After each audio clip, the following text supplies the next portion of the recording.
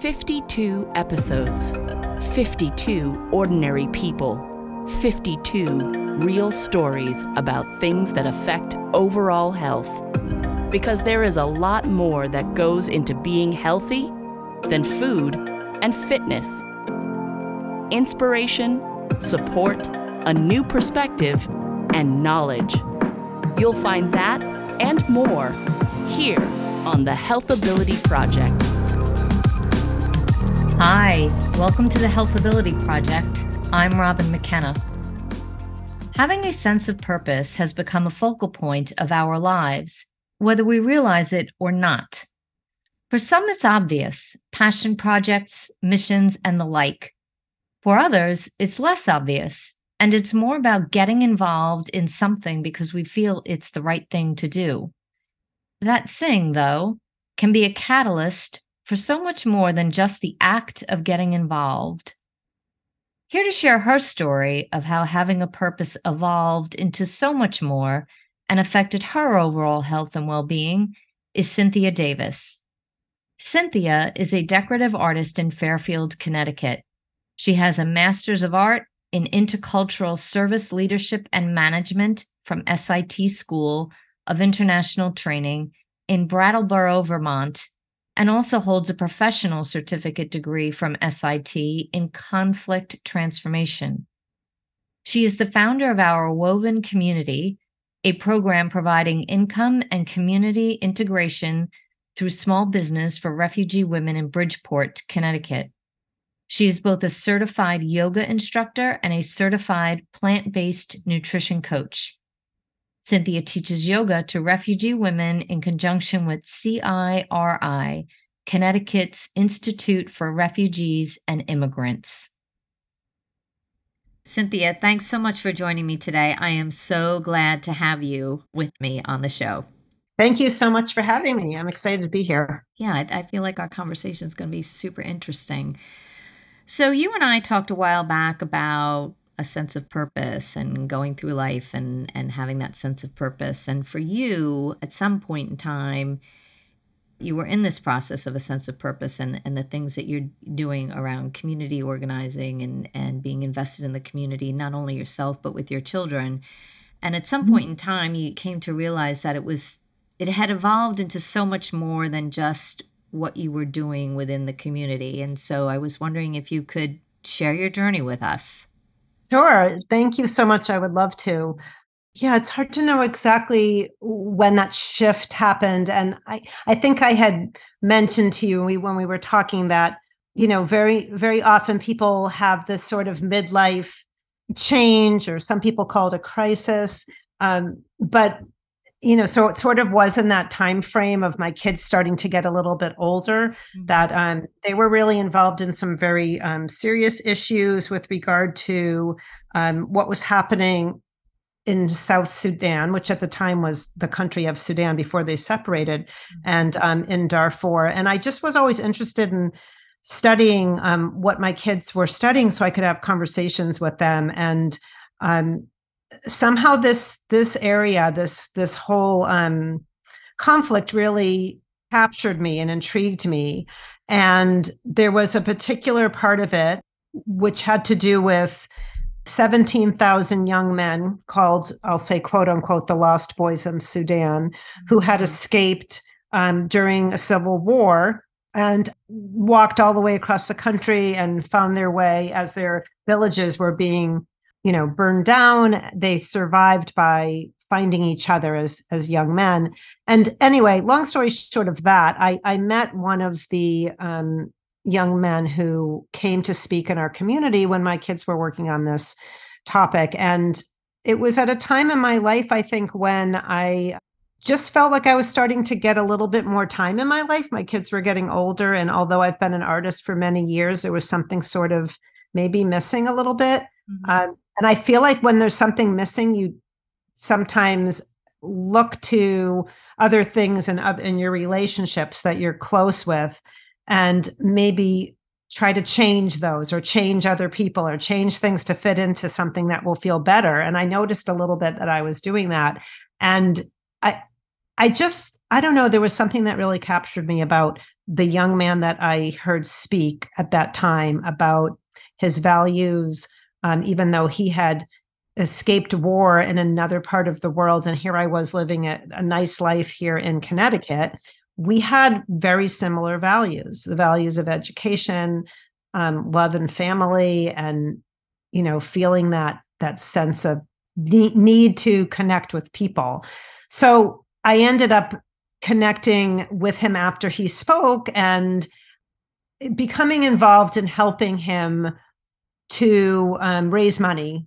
His goal was to build a school back in this village in South Sudan. So I ended up on his board for several years and very involved, to the point where I went to see this school after it was built, after we had raised the money. I went to South Sudan, which was a really, wow. It was a difficult thing to get across to my family, but it grew into a very deep, meaningful experience that, I think it sort of went almost too far and then had to pull itself back. And it did pull itself back to being more local and more community. There's a lot of stuff in the middle, but I think the purpose part is that this story of my involvement with this young man, his name is Gabriel Boldeng. You can look him up. He's a wonderful human being who has done so much. Went back after 20 years of having escaped war to find his parents had perished, and his village, was kids, hundreds of kids just coming to learn underneath the tree, and wanted to build a school. So it just captured me so much that I did go there. I ended up going back to school at 50 years old to get my master's degree in intercultural service leadership. And that's where I really came to understand that this was a passion that could be served here locally, that although the needs and things that I did to kind of work on this project were helpful, I learned a big lesson during that time and found a sense of purpose right here at home. And that's a whole other side to the story. So I'll let you. What exactly was the lesson that you learned? Was it a lesson of wanting that you learned about yourself, that you wanted to give more, or that you could give more on a deeper level to help others? No, actually, it's interesting that the lesson that I learned was that I wasn't really helping on that level, that giving and helping others, that there, and I'll be very transparent here, that there's, even though you don't realize it, sometimes there's an attachment to that feeling of giving, that you're going to see the results of something that you've taken part in. That was never my intention. But when I was there, I had this realization when I was in South Sudan, and I had traveled with a nurse, a young woman who at the time was in a fellowship project with me, which is another story, but she had said, I want to go with you. And, I realized when we were on this trip, she was 28 years old. She was a nurse for Mass General Hospital, and she was very needed there. The health issues were really, really acute. And I realized when I was there that I went to be helpful. We raised the money for the school. I had ideas for the women in the village we were going to work on creating kind of programs for women to have a cooperative of all different kinds of ideas. We met with the women there. But I guess to answer your question, I came back realizing it wasn't necessary for me to be there, I guess is what I'm saying. It was necessary for the person I went with to be there. And certainly it gives people a sense of hope when someone visits them in such a far corner of the world that they don't see a lot of outsiders. And it was a beautiful, ceremonious, amazing visit. They draped, fabrics over us, and we had ceremonies, and we got to see the school and meet so many beautiful people. I will be deep, deep in my heart. But the lesson, I think, and the growth is kind of a little opposite of what you would think. But do you think, though, if you had never gone, you might never have come to that conclusion about that you weren't being helpful and that you could be helpful or more helpful locally? 100%. First of all, I totally agree. Everything that happens in our life, it's like, okay, Ram Dass is my favorite philosopher. One of his favorite things to say is that our life is our curriculum, and whatever class we're in or whatever courses, whatever is happening, we have a lesson to learn. And I absolutely needed to do that trip. There was definitely things that I'm sure were significant about my being there, but mostly it catapulted me into a place of going back to get my master's degree at 50 years old, because I came back feeling like, what am I really offering here? And how, and it just, that's where the sense of purpose started to get deeper, because it wasn't just about this project and this trip. It was about, it was about something bigger that could be offered from within. Do you know what I'm saying? It was like, Sure. Not just like taking this trip and being able to have connected with this project that I had made a significant contribution to and worked really hard for. And, people wanted to see pictures and hear about it and all that, but I was already on to the next, feeling like, okay, there's got to be more significance from this. And going back to do this degree is what gave me the education and the understanding about refugees and their kind of resettlement situation in our own country. Like, what does it take to resettle yourself in a brand new world coming from war with so many obstacles and so many things going against you? And so Gabriel's story, which was, had brought me to South Sudan, was really, it really brought me back to his story, which was being resettled here in the US. And how did he manage that? And who's here to bring community and people together when they are starting a life here? So it just grew from there. And the sense of purpose, I think, helped once I started to notice that in myself. It's kind of that awareness of yourself, the awareness of your own personal limitations, that allowed me to have a better understanding of my relationships outside of this. And I know that sounds disconnected, but if you think about it, when you're trying to change someone else, like your spouse or someone else that you have a relationship with, I realized at that point that it was more about me changing myself than trying to get what I wanted out of somebody else. Does that make sense? It certainly does. It certainly does. And when you came to that realization, did you notice, I don't know, a release of tension or stress or some kind of pressure that you maybe had imposed on yourself because you've turned the attention from outward to inward? I think it's a long journey. And I think it is for anyone who embarks upon, I'll call it an awareness or mindfulness journey.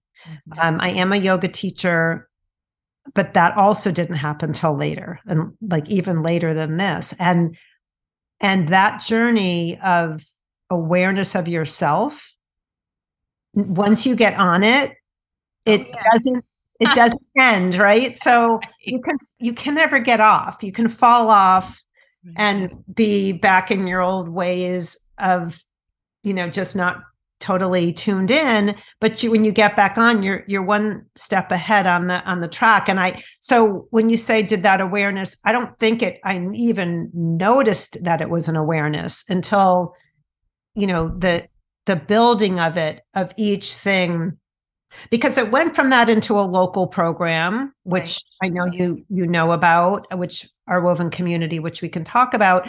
But it even took me years into that to really start to feel like.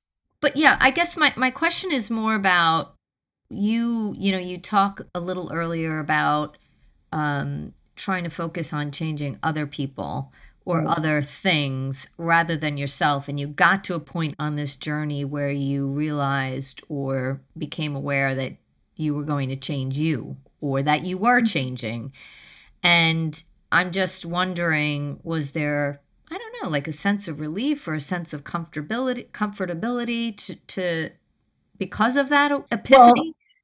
well, that's also, okay, that's a very interesting question, because I think at the time, if you want to say like that peak time, that peak moment, I would say it would be when I was coming back from that trip from South Sudan. Mm-hmm. And I'll say the main relationship is my husband of now 35 years, who I adore.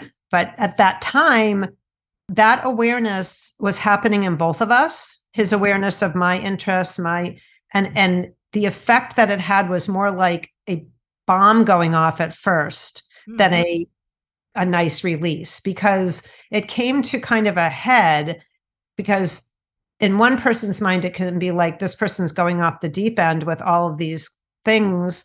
Mm-hmm. And so that took it took a lot of smoothing out to get to a place where I think there was an understanding that these things that I was incorporating and loving were creating space for things that he loved, more space for him. Mm-hmm. But at first it felt, I think, a little threatening. So, it wasn't just a joyful kind of release, because there's relationships involved. And whenever you do something for yourself and your energy changes within yourself for good or bad, it affects other people. Right. So, but it did, but over after that smoothness and that work on that work happened, then yes, there's been a definite release of tension, and that's grown. That's why when I said it's a journey, it's like just continued to grow. It's like an unattachment from a lot of things that just keeps feeling freer and freer and freer, so it just continues as a journey, I guess, is how I really feel about it. And liberating to a certain extent. You talk about letting go of the stuff that, I don't know, maybe unknowingly is holding you back or preventing you from this higher sense of being. I think what's liberating is when you realize that you can do things that are meaningful, that feel meaningful to you, and actually have purpose. Mm-hmm.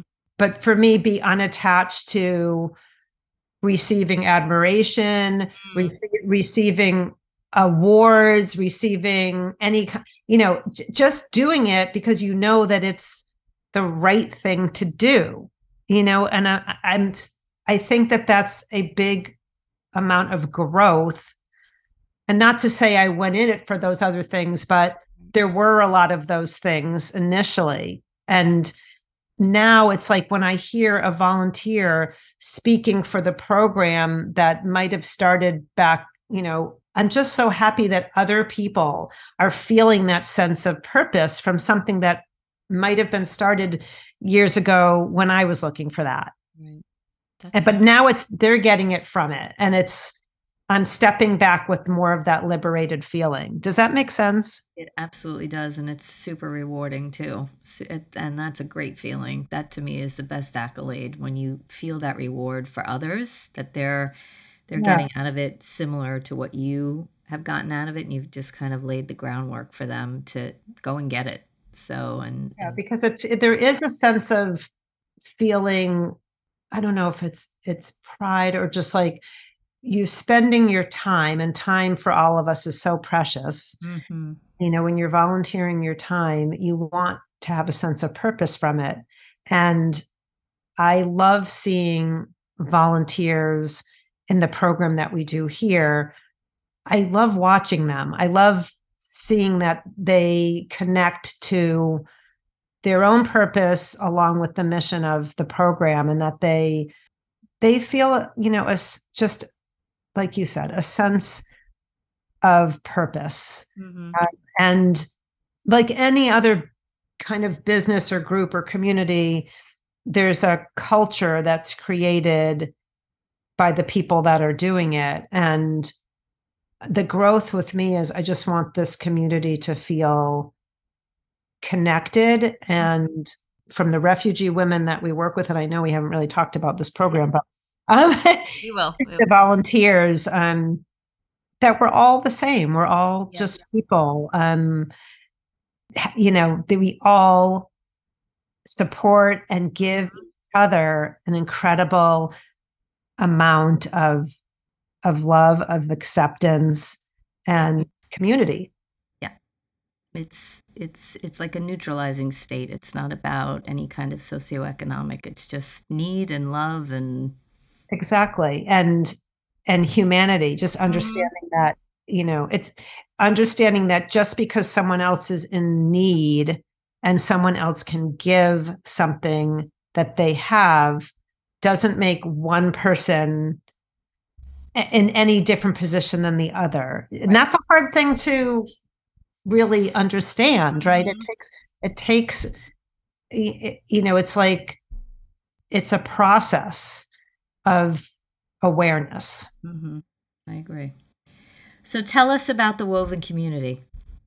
Okay, so the story of our woven community is, it came out of that going back to school, midlife thing, and having an assignment to do a capstone project. And at that point, I was already, knee deep in the topic of refugee, the refugee work that I was doing in South Sudan, but had connected with an organization locally, which is now called CIRI, the Connecticut Institute for Refugees and Immigrants, an amazing organization that provides services for more than just refugees. But at the time I was in this program, I connected with them because I wanted to find out more about who are the refugees in my own community.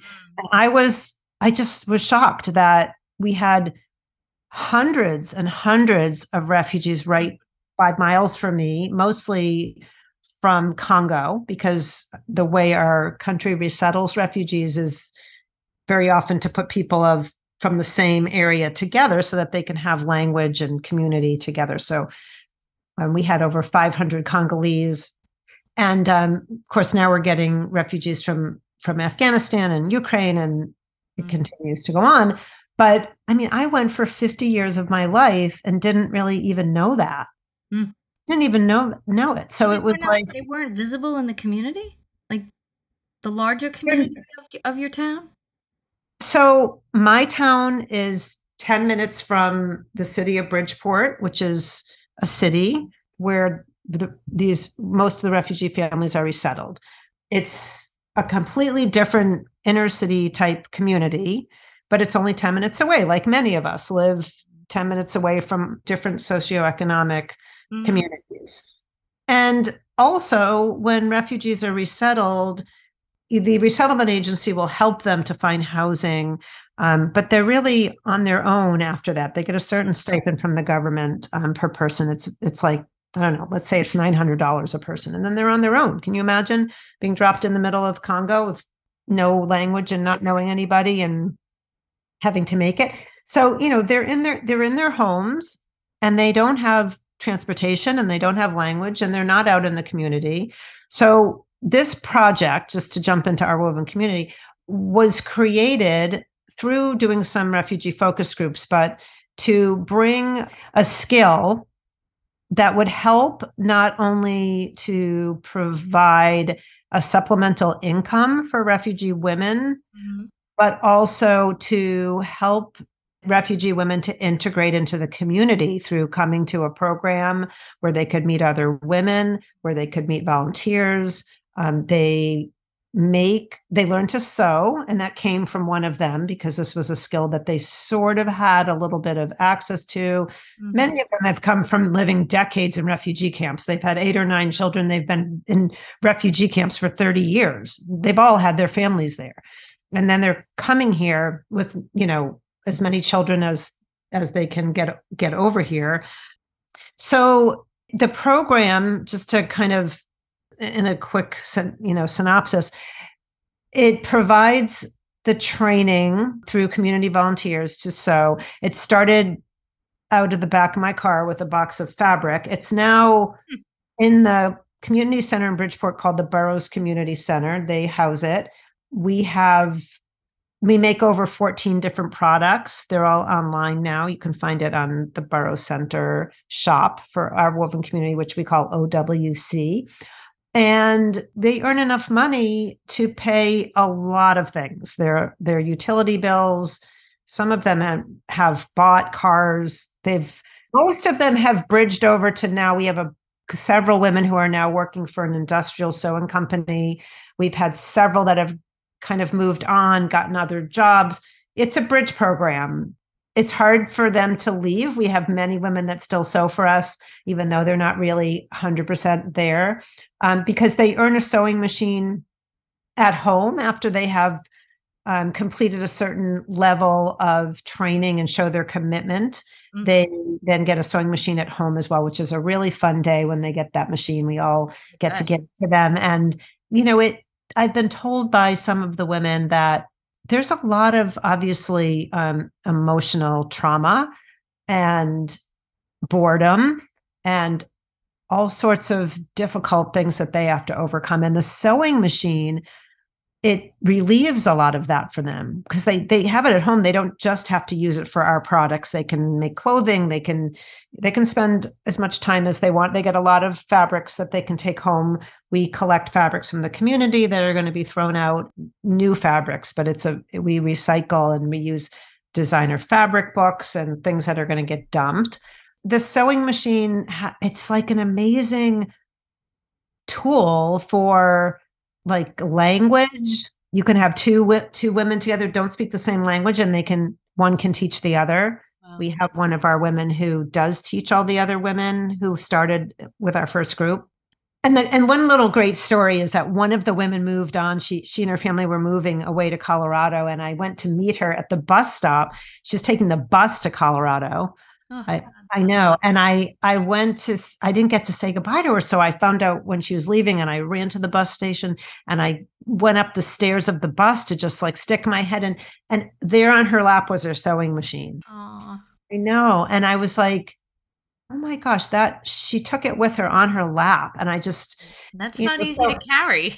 No, it's not. But they really, I think it meant so much in so many ways. And so now, as I mentioned earlier in our talk, we have over the course of time had, over whatever, 40 or 50 volunteers, maybe, I don't know how many women have come through, but let's say over 30. And it's not just the women, it's their families. Like it affects their whole family. It's a force multiplier, right? It's exactly. And we've had women come in with their babies still, strapped along on their backs with fabric that they just swaddle them onto their backs. It's amazing. And, we're like a big family. So it's local. And I'm still very in touch with Gabriel, who knows that he was the inspiration for like everything that I've done since I've met him. Where is he now? So he goes back and forth from Juba, South Sudan, to his family in Syracuse, New York. Wow. He's speaking in Greenwich, Connecticut coming up. I just was texting with him earlier. Hopefully he'll get to stay here. But so his story has grown and grown and grown because when I first met him, it was 2008, I believe. And he was just selling a box of T-shirts to try to build a school that now services over 1,000 children that go on to secondary school and are becoming the next generation of the first literate kids to come out of that area. Wow. Now there's an acute food crisis there. So unfortunately, that's kind of what we're dealing with now is trying to raise money for that. But my connection is still strong with that. I will never leave that behind. But I always tell him that he brought it home for me. That trip and going back to learn what my purpose was through my own awareness, but also through school and through this kind of having to put together this program and thinking locally, it's become something, much, much more grounded and meaningful and still encompasses all those things that I started with. And my family's all a part of it now. So we're all, they come to volunteer. It's become a part of the fabric of our family. And it's not just like this kind of jumping into crazy things that it might have started out as. Right. Yeah. It's really become part of you versus something you do on one Saturday a month, right? Like some volunteer programs or projects. But, in just sitting here listening to you, talk about your story, it's that you yourself were developing your purpose, right? And it was growing and getting deeper, etc. But you also created a sense of purpose for these refugee women who were now here in the state of Connecticut and, needing community and needing connection and needing something literally to do. And you brought that to them. You helped bring that to them, and just the benefit that it provided not only to them but to their families it's astounding. It's astounding. Yeah. It must make you feel really good. Well, it's funny that you say that because they are my teachers, and I'm not just, saying that as kind of a cliche type of thing. These women when I see them and I think about what they've survived, and I try to imagine myself in their shoes, and I cannot. Nope. And they are such an inspiration for me every day to push through anything. Like, how can you even think about complaining about or wishing for or longing for when you have this kind of connection? Mm-hmm. And so I am so grateful, not only to Gabriel for having introduced me to his entire village of the most, people said to me when I was leaving for that trip, you're going to be so sad. It's going to be heartbreaking. How are you going to do it? And I came back and people asked me that. And I said, I saw people who have nothing in our terms, meaning nothing that we would think would be nothing, singing, dancing, celebrating life. Yeah. Happy. Happy. So it was not sad. It was a huge lesson to me. When I landed back in the airport in Washington, D.C., I will never forget this. We walked into like a grocery market in the airport, mm-hmm. and I felt really overwhelmed with all the choices of food that we have, mm-hmm. and all the things that we have here. And it was such a stunning realization about our lives and how much excess we have. And it doesn't mean that we shouldn't have it or enjoy it or be blissful and blessed that we have it. But that trip made me understand what humanness is, where it really comes from. So it changed me a great, great deal, and it grounded me. And, but when I say, it's a journey, it's, I look at my children who started this whole thing. If we were to go back to the beginning of the story and their interests, they are a step ahead of me every part of this journey in terms of their understanding and awareness of themselves, of their own spirituality, of understanding a lot of things that I didn't quite understand at first about them. Mm. And so even as we move along, and now they're 30 and 32, I am so grateful for their lessons to me, mm-hmm. from that beginning to now. And I'm just on the other spectrum. My parents are both 90. They're still alive and well, thank goodness. That's a blessing too. But I'm like in the middle, and I want to be open to learning and understanding as part of this journey the whole way. I don't want to wait till I get to 90 and open up to those things, which, is an easy thing to do. The easy part is waiting and holding on. The hard part is letting it go along the way. So all of this has been a continued journey for me. And I don't know what's next with the program. COVID definitely did a number on us with regard to being able to get together, and we're still coming back from that, but we're still alive and we're still serving the women. And that's the hope, that we can continue to do that. That's fabulous. Gosh, what a story. How inspiring and motivating, and just really great stuff, Cynthia. Thank you so much for being with me today and sharing your story. Thank you so much for listening.